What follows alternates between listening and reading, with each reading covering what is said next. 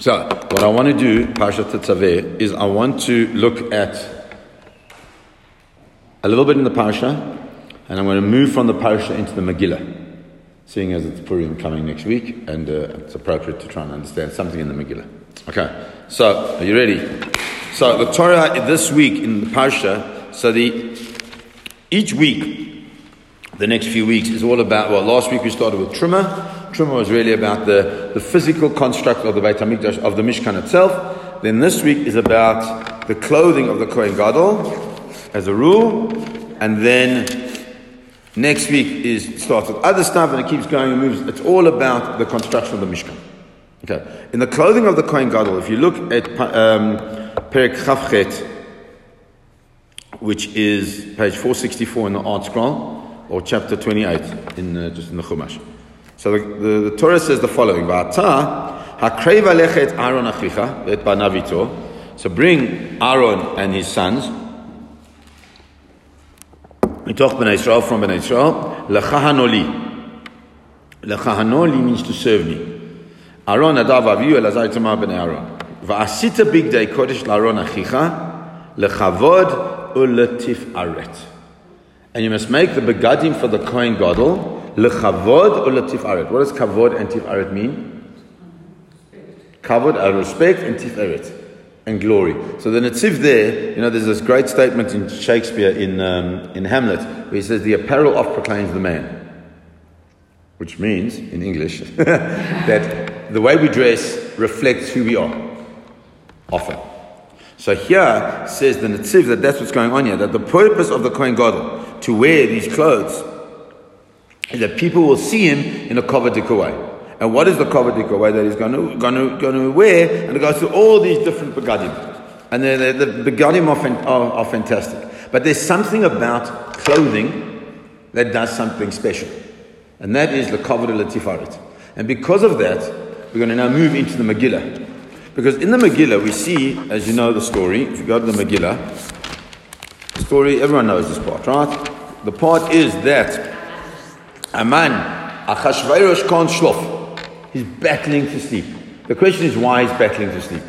So the Midrashim say the reason why he's battling to sleep, according to some, is that he was worried about Esther and Haman.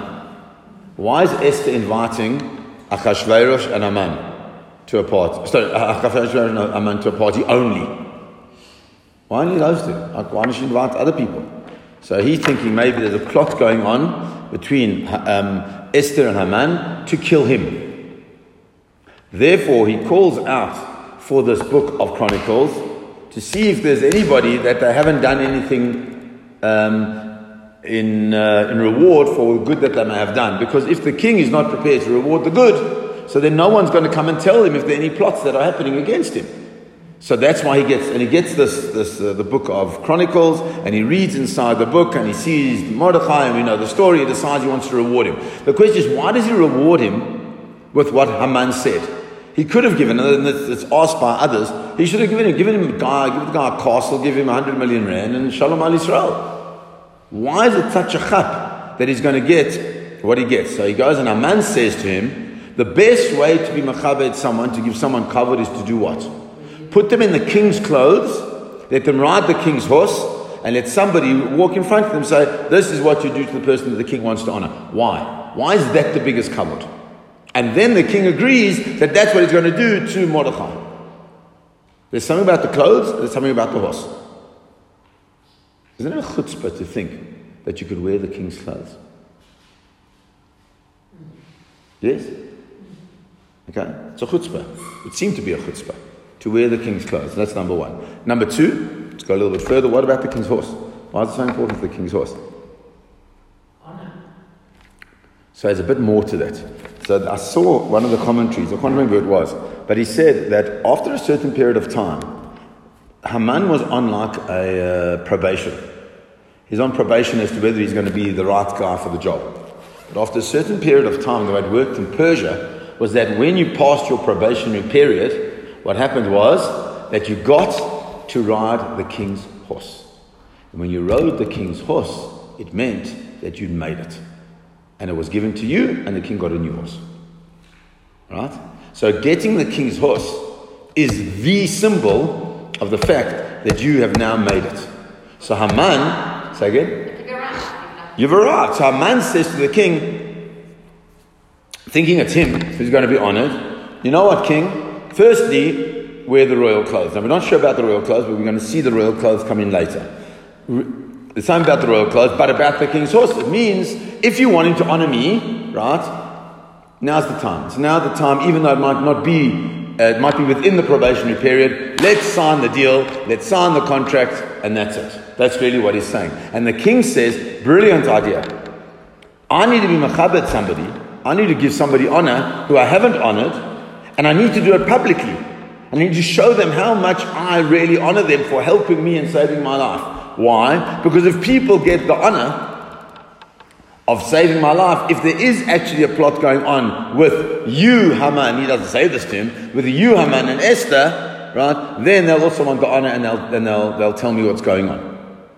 And that's why he says, fine, I'm going to honor Mordechai, this Jew who helped save my life, not with money, not with anything, but with kavod.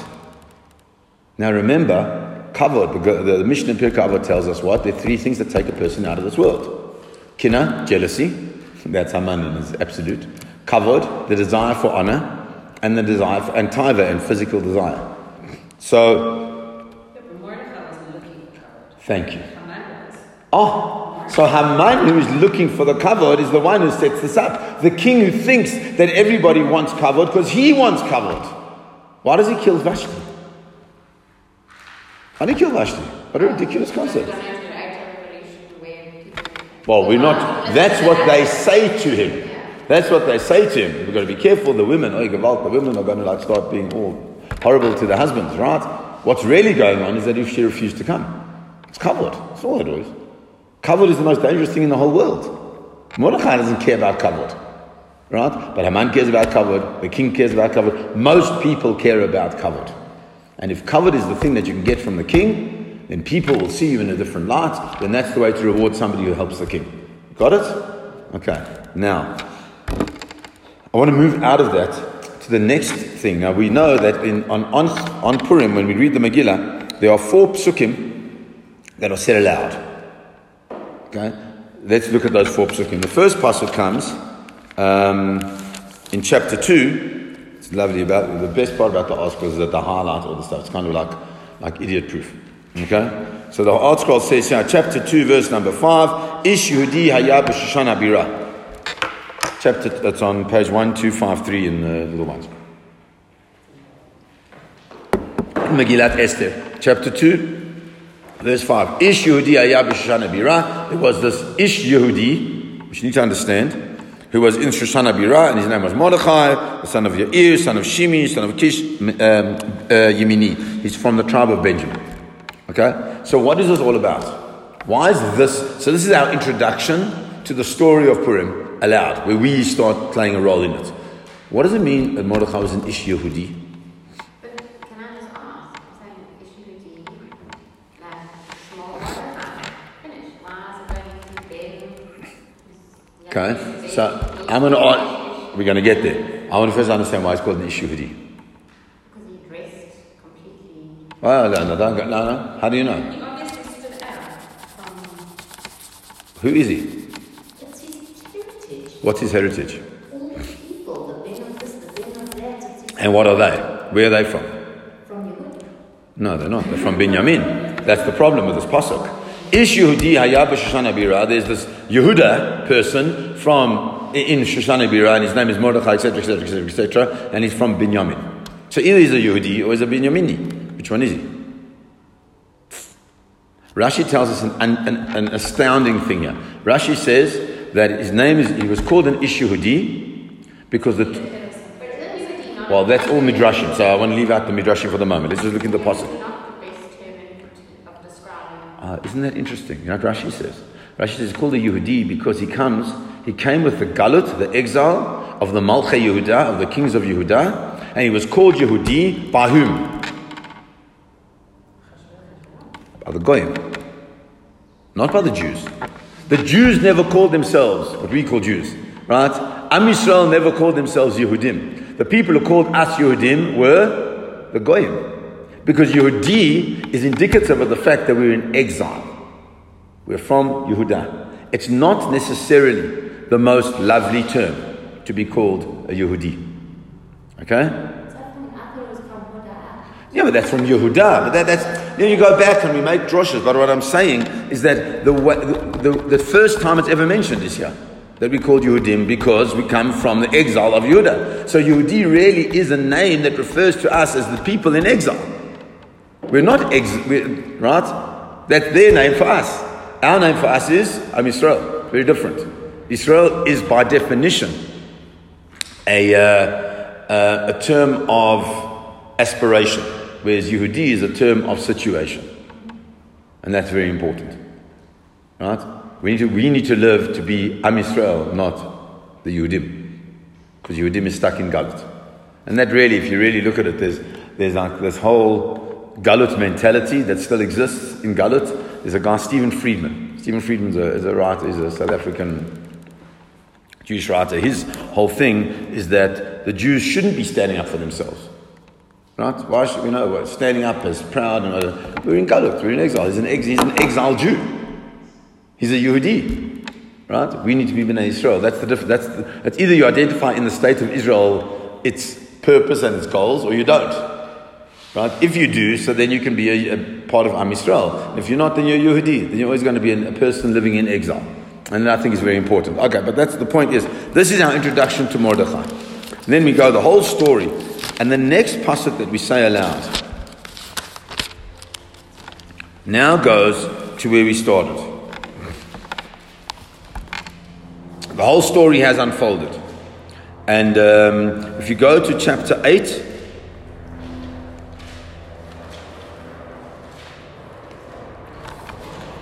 just go to chapter 8, verse 7, on page 1259. Vayomer HaMelech Achashverosh le'Esther HaMalka u'leMordechai HaYehudi Hinei Beit Haman natati le'Esther b'to talui ala eight. It says, I've given the house of Haman to Esther, and I've hanged him on the tree. Ala shesh shalach yado ba'Yehudim, because he tried to get the Yehudim. And now you can do whatever you want. You guys are in charge to say whatever they want, to seal with the royal signet for the edict, and they can do it. So whatever you want to fight against the people that are trying to fight against you, and they do that, and they win the war, and we all know that. And then the Megillah says in verse number 15, Mordechai yatsa milifnei hamelech, and Mordechai leaves from the presence of the king. And what is he wearing? Says the Megillah, Belevush Malchut Techelet V'chur. He's wearing the clothes of royalty. And what are the clothes of royalty? Techelet V'chur. Chur is white linen. Okay? Can I ask them, whenever it says Hamelech, refer to?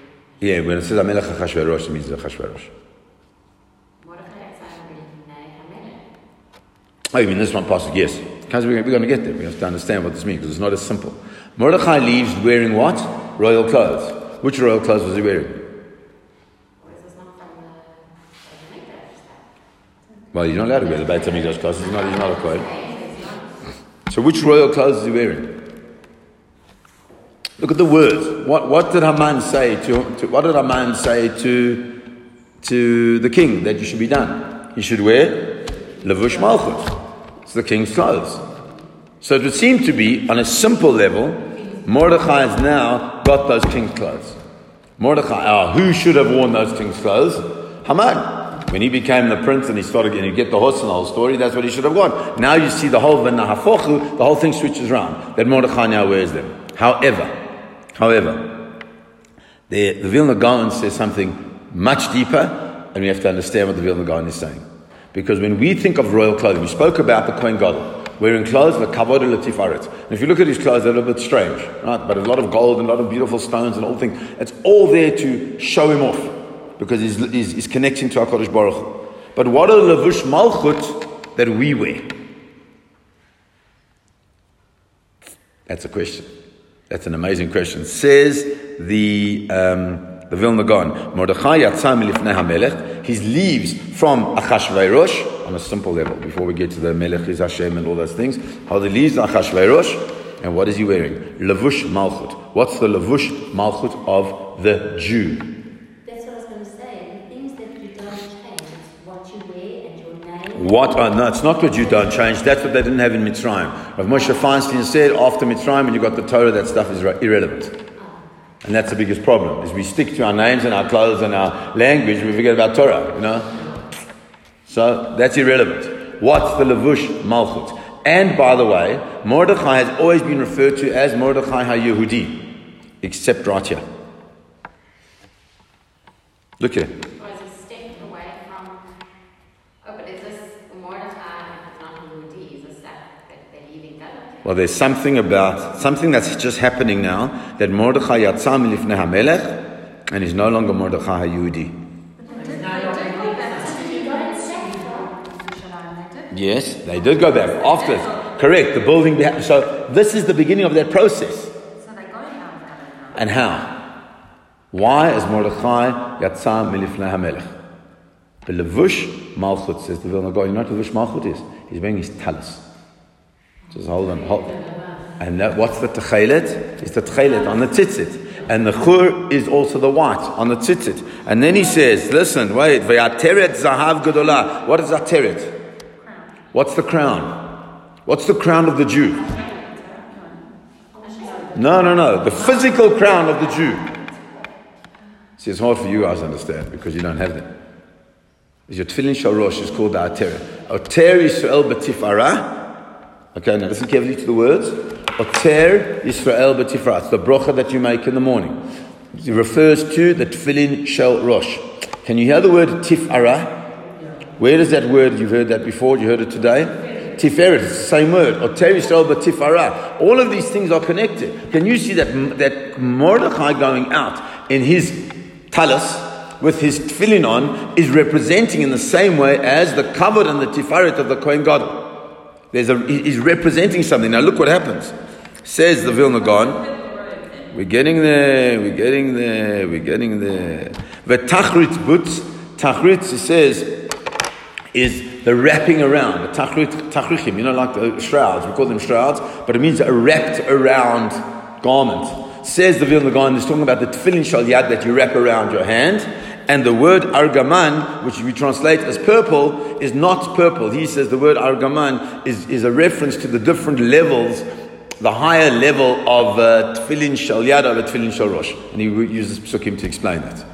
So this whole thing, while it seems, which is the Megillah, very simple, there's an unbelievable depth that's happening underneath. Mordechai, that he goes out in... Who cares that Mordechai is going out in the clothes of the king? He certainly doesn't care. Why does the Megillah have to describe it? That's what everybody's problem is. But I don't understand the dress in the royal affair that Pharaoh... The king would not have worn a talis. Exactly. Because for Mordechai, this is not describing Mordechai HaYehudi. That's the whole point. Mordechai HaYehudi wearing the king's clothes means he's wearing the king's clothes. No, the king's clothes. Achashverosh's clothes. No, yeah. If it would have said Mordechai HaYehudi, then it means Mordechai, who is part of the Galut experience, and the king's clothes that he's wearing are not his clothes, they're the king's. They are Achashverosh's clothes. But because it says Mordechai, without Mordechai HaYehudi, he's now moved out of that Galut experience. He's now wearing the essential Jewish experience, clothes. What are the clothes that clothes a Jew to make a Jew into a prince and a king? Is a talis. Talis and tefillin. That's what makes it. I ever tell you this unbelievable story? Exactly. It's irrelevant, and you're going to see where this... I'll show you how it unfolds into why it's such an important system. When I went to yeshiva for the first time, I went to a place called Merkaz HaTorah. So when I went to Merkaz HaTorah, I went to go have an interview and everything was fine, whatever. And I went about 2-3 weeks later. I went to log into yeshiva, but I logged in the afternoon. And when I came in the afternoon, the Rosh Yeshiva was very friendly to me. When I initially came, was a little bit like distant. I didn't really get it. The next morning, when I went to daven and I was going to go and speak to him about it, I put on my tefillin and I'm davening, and he came up to me and he said to me, "Oh, Yonason, now I recognize you look like a prince." Because I have my talis and tefillin. That's this experience. That's the Jews' princely robes. Okay? So, look what he says. Let's carry on. So he goes out, Mordechai comes out, dressed in his talis and tefillin, according to the way the Vilna Gaon says, are you listening carefully? And the result of that is what? Va'ir Shushan tzahalav v'samecha. The city of Shushan is very happy. Why? Because they can now open new shops to buy talis and tefillin. I mean, what's going on? Ha'ir Shushan, not the Jews. That's the next pasuk. What just happened? The city of Shushan was exalted, happy, everyone's happy. Why are they all of a sudden happy? Okay, let's carry on. Let's see, we'll come back. We'll see it. And then the next pasuk says, La Yehudim hayata ora v'simcha v'sason v'ikar. Though all the Jews had light and gladness and joy and honor. The Gemara says, what is ora, simcha v'sason v'ikar? Ora is Torah, simcha is Yontef, sason is Brit Milah, and v'ikar is tefillin. Ora is Torah, Simcha is Yontef,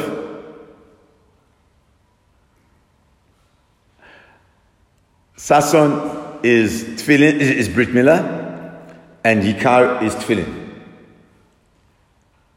So you got to ask yourself, what's going on here? What does it mean that all of a sudden the Jews had Torah and Yontef and Brit Milah and Tefillin? Well, who said they weren't? Where do you know in the Megillah that it says that Haman, or that they weren't allowed to keep mitzvahs? I think just not being exiled. Oh, no one says that. We know that Persia was a very open place. Everybody could do whatever they wanted. Right? So, says the Vilna Gaon, again, in the Alanissim, we say, Bimei Mordechai ve'Esther, etc., that Haman came, Bikesh, Lahashmid, Laharog, or La'abeid. See those three words.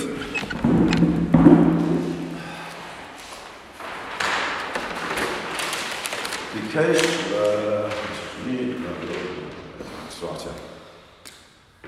Lahashmid, Lahashmid, Laharog, La'abeid. What do those words mean?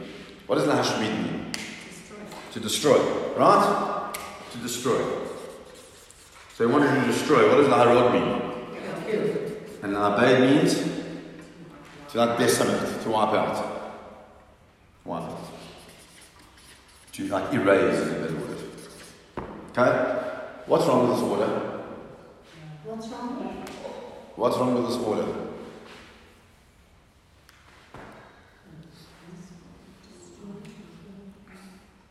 If you destroy, what do? There's nothing left. You kill them. You kill them. You wipe them out.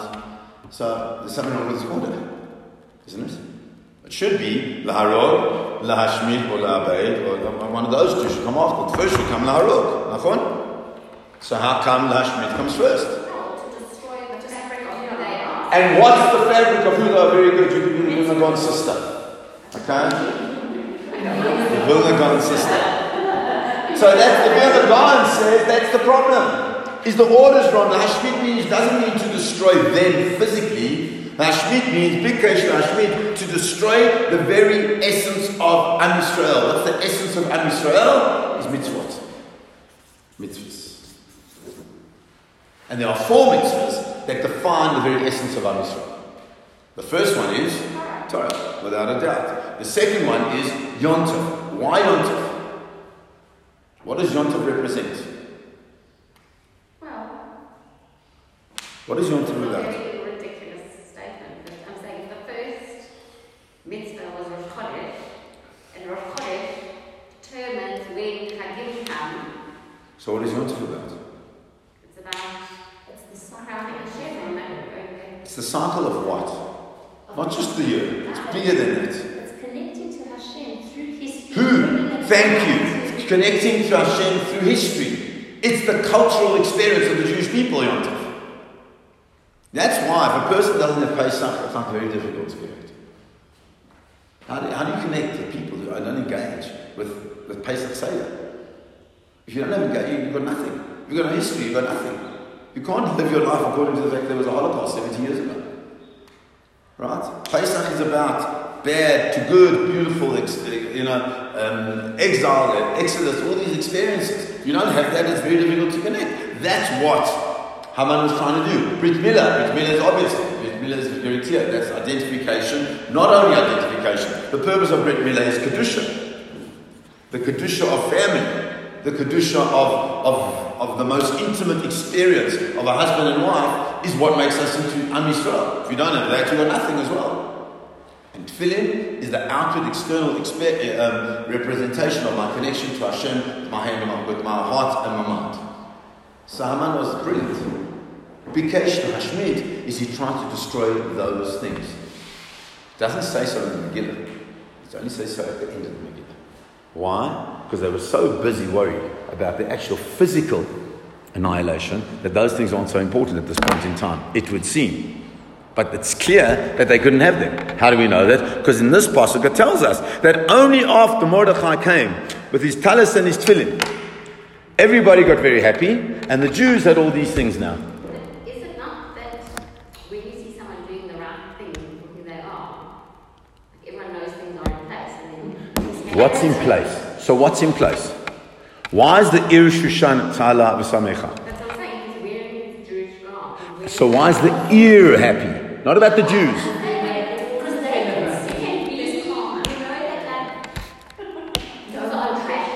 What is on track? And therefore, what does it do for the Ir Shushan? Do you hear my question? Forget about the Jews. I'm talking about Gert van der Westhuizen from Shushan extension. Why is he so happy? Because Gert van der Westhuizen knows that when the Jews are doing what the Jews need to be doing, things will be okay. That's very frum, but I want to take it another route.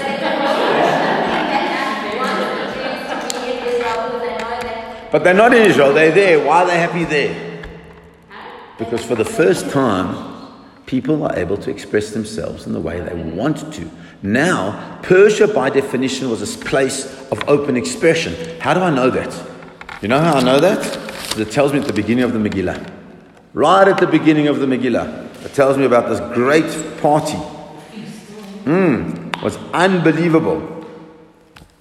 And you know what happened at that feast? Vashtiya kadat einones. There was no forcing anybody. Everyone could do whatever they want. Kain yisad hamelech al kol rav beito la'asot kirtzon ish ve'ish.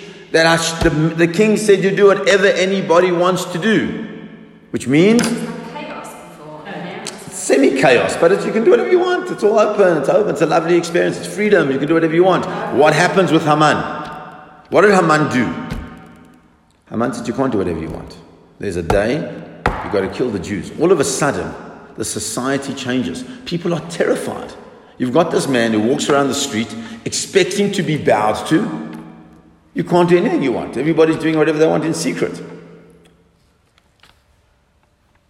Now, when Mordechai becomes the man who's able to express himself in the way that he wants to express himself, everybody's tzahala v'samecha. Everybody is joyful. Because they know that it's back to the way it was. And for the Jews, back to the way it was means what? That they can keep mitzvot in the way they want to keep mitzvot. And that is the fundamental part of the Megillah. And now, I'll tell you something. Before Haman, they were doing mitzvahs, they were Do whatever they want to. When Haman came into power, they stopped doing. It would seem to be, they stopped outward experiencing. Okay. It seems to be that's part of what Bikesh LaHashmid. The Hashmid part is that. Did he order it? It's not mafurish in the Megillah. But it seems to be from here, according to the Vilna Gaon wants to learn it out, is that that's what happened. There's a history that we're not told. Remember, the Megillah is all about Megaleh, to reveal. You've got to look for the stories into Megaleh. And that's why I believe, I've never seen this anywhere, but I just like, it just makes sense to me. You know, it says you've got to read the Megillah at night. Chayav Adam likrot ha-Megillah balayla. So you got to read the Megillah at night. Velishnota bayom. What does lishnota mean? Like Mishnah, right? It's the same.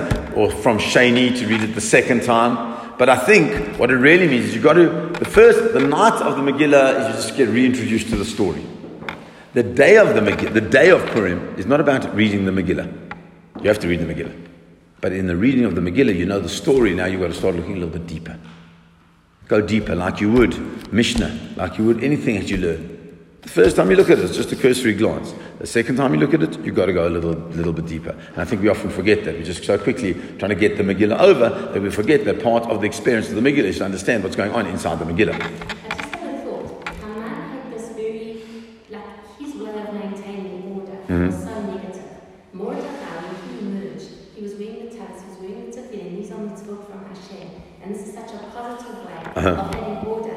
And through that, there's that freedom, and that shows the Very good. freedom that comes with Very nice. Very nice. Very nice. Okay, very good. But now I want to say, she's my sister. Very proud of my sister. I'm very, very proud of my sister. Okay. Lots of clay. Yeah. Okay. So, having gone through that whole thing, what I want us to understand is that there's one last pasuk that we say aloud. So we can understand the first pasuk we say we're introducing ourselves to Mordechai. The second and third pasukim we're saying is because we see Mordechai as emerging not as the Mishneh LeMelech, which is what we're going to tell about now, because it doesn't say that here. It just says he came out, etc. This is about Mordechai standing proud as a Jew, and the Jews, Am Yisrael, being able to revisit themselves as Am Yisrael. And then the last pasuk tells us a very, very interesting story. The last pasuk of the Megillah is the one that we repeat, and we say the following: Ki Mordechai HaYehudi. That Mordechai, the Yehudi, can you see what's happened to him? Because of the next two words. What are the next two words? Mishneh LeMelech means? Mishneh LeMelech. What does that mean? Who else is the Mishneh LeMelech? Who's that? Who else do you know is called the Mishneh LeMelech? Huh? Yosef. She didn't eat it that day. Thank you. Mordechai HaYehudi is Mishneh LeMelech. Not Mordechai who went out in his talis and tefillin. Right? Because although he went out and he was reconnected, he's now back in as the second to the king. V'gadol LaYehudim. And all the Jews are, you see this now, he's the gadol for Yehudim. He's the great sage for the Jews, for the people in exile. That's who Mordechai is. V'ratzui l'rov echav, and he was most people loved him. What does it mean, most people loved him? It means that some people didn't. Okay, so Rashi, it's a well-known Rashi. Rashi tells us, what does it mean that most people loved him? It means there were people who didn't. Say again? Not loved initially, and then he became loved. No, it seems to be the other way around. It seems he was like he was one of the big machas in the Sanhedrin. So who stopped liking him? Why would you not like Mordechai? Or not like is the wrong word. He's what are they called? They call it found favor. In other words, there's a certain level of disfavor that Mordechai has with a certain group of people. Not the majority of the people, but some of the people. So who would be the people that dislike Mordechai? Haman supporters are always, they went to Argentina. Okay? So who? And that's because it's Ratzui L'Rov Echav, to most of his brothers. So we're talking about Jews. Which Jews don't like Mordechai? It's unbelievable. Why would Jews not like Mordechai? Mordechai is the oak. But this is the only way you're going to get there, is by having a Jew. And we should see what happens in the next generation. Why would you not like Mordechai? Why would you not find favor on Mordechai? This is the man who, because of him, Esther stood up, and because therefore they were able to do the whole story. So now listen to what Rashi tells us, quoting from the Gemara. The people who were not happy with him were some of the members of the Sanhedrin. We're talking about the greatest sages of the Jewish people, who knew everything, who knew 70 languages, who knew they're unbelievable human beings, Okay, some of them were Nevi'im, some of them were prophets. This is the end of the period of prophets, right? So we got the greatest human beings ever. Why would they not be happy with Mordechai? Why? So you're saying it's jealousy. So the way Rashi presents it, interesting, I never thought of that, that's very interesting. Rashi presents it as because he's now involved in politics, number one, and he's been mevatel his Torah. And because he's no longer learning as much as he should have, or he's not involved in Torah as much as they felt he should be, so there is the judgment call, which is problematic in and of itself, okay? They don't like him so much. They don't find such favor in it. He's not their favorite. But look what it says. V'ratzui l'rov echav doresh tov la'amo. That's the difference between Mordechai and them.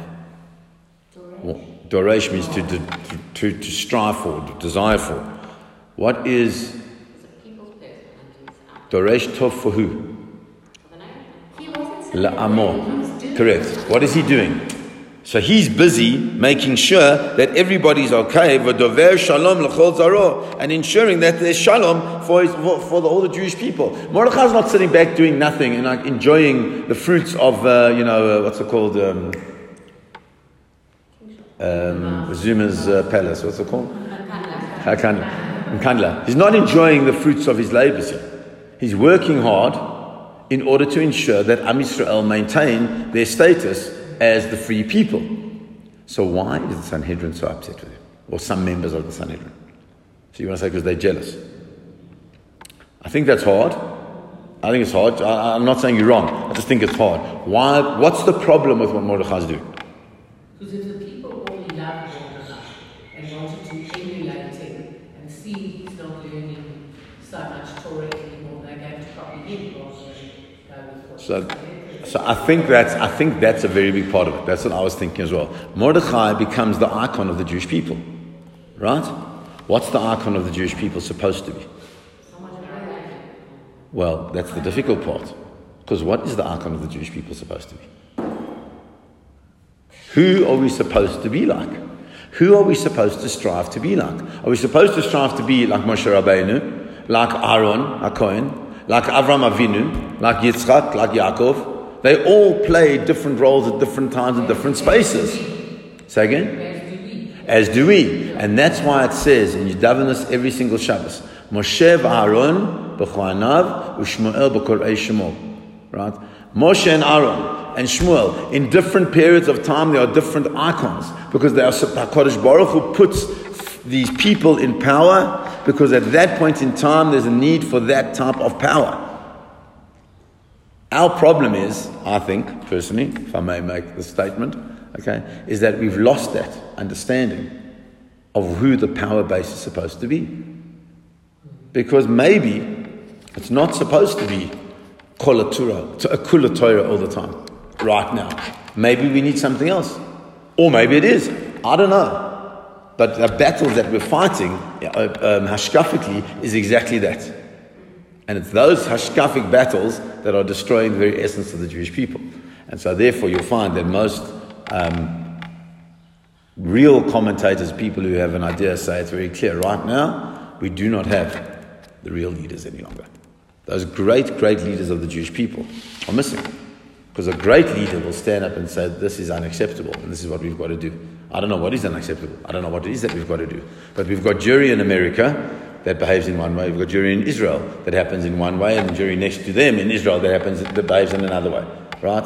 And so all of this Jewry is problematic. Why is it problematic? And this goes back to Haman. Listen carefully. It's quite scary, this. Haman pointed out to Achashverosh, and this is what got Achashverosh thinking. He said, there is an Am Echad, listen carefully, Am Echad, Mefuzar or Mefurad Beina Amim. There is this nation that's supposed to be one, that is spread out amongst the people.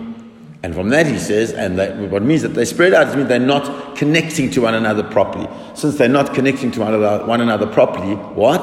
Let's just wipe them out because they have no benefit whatsoever. Haman says, his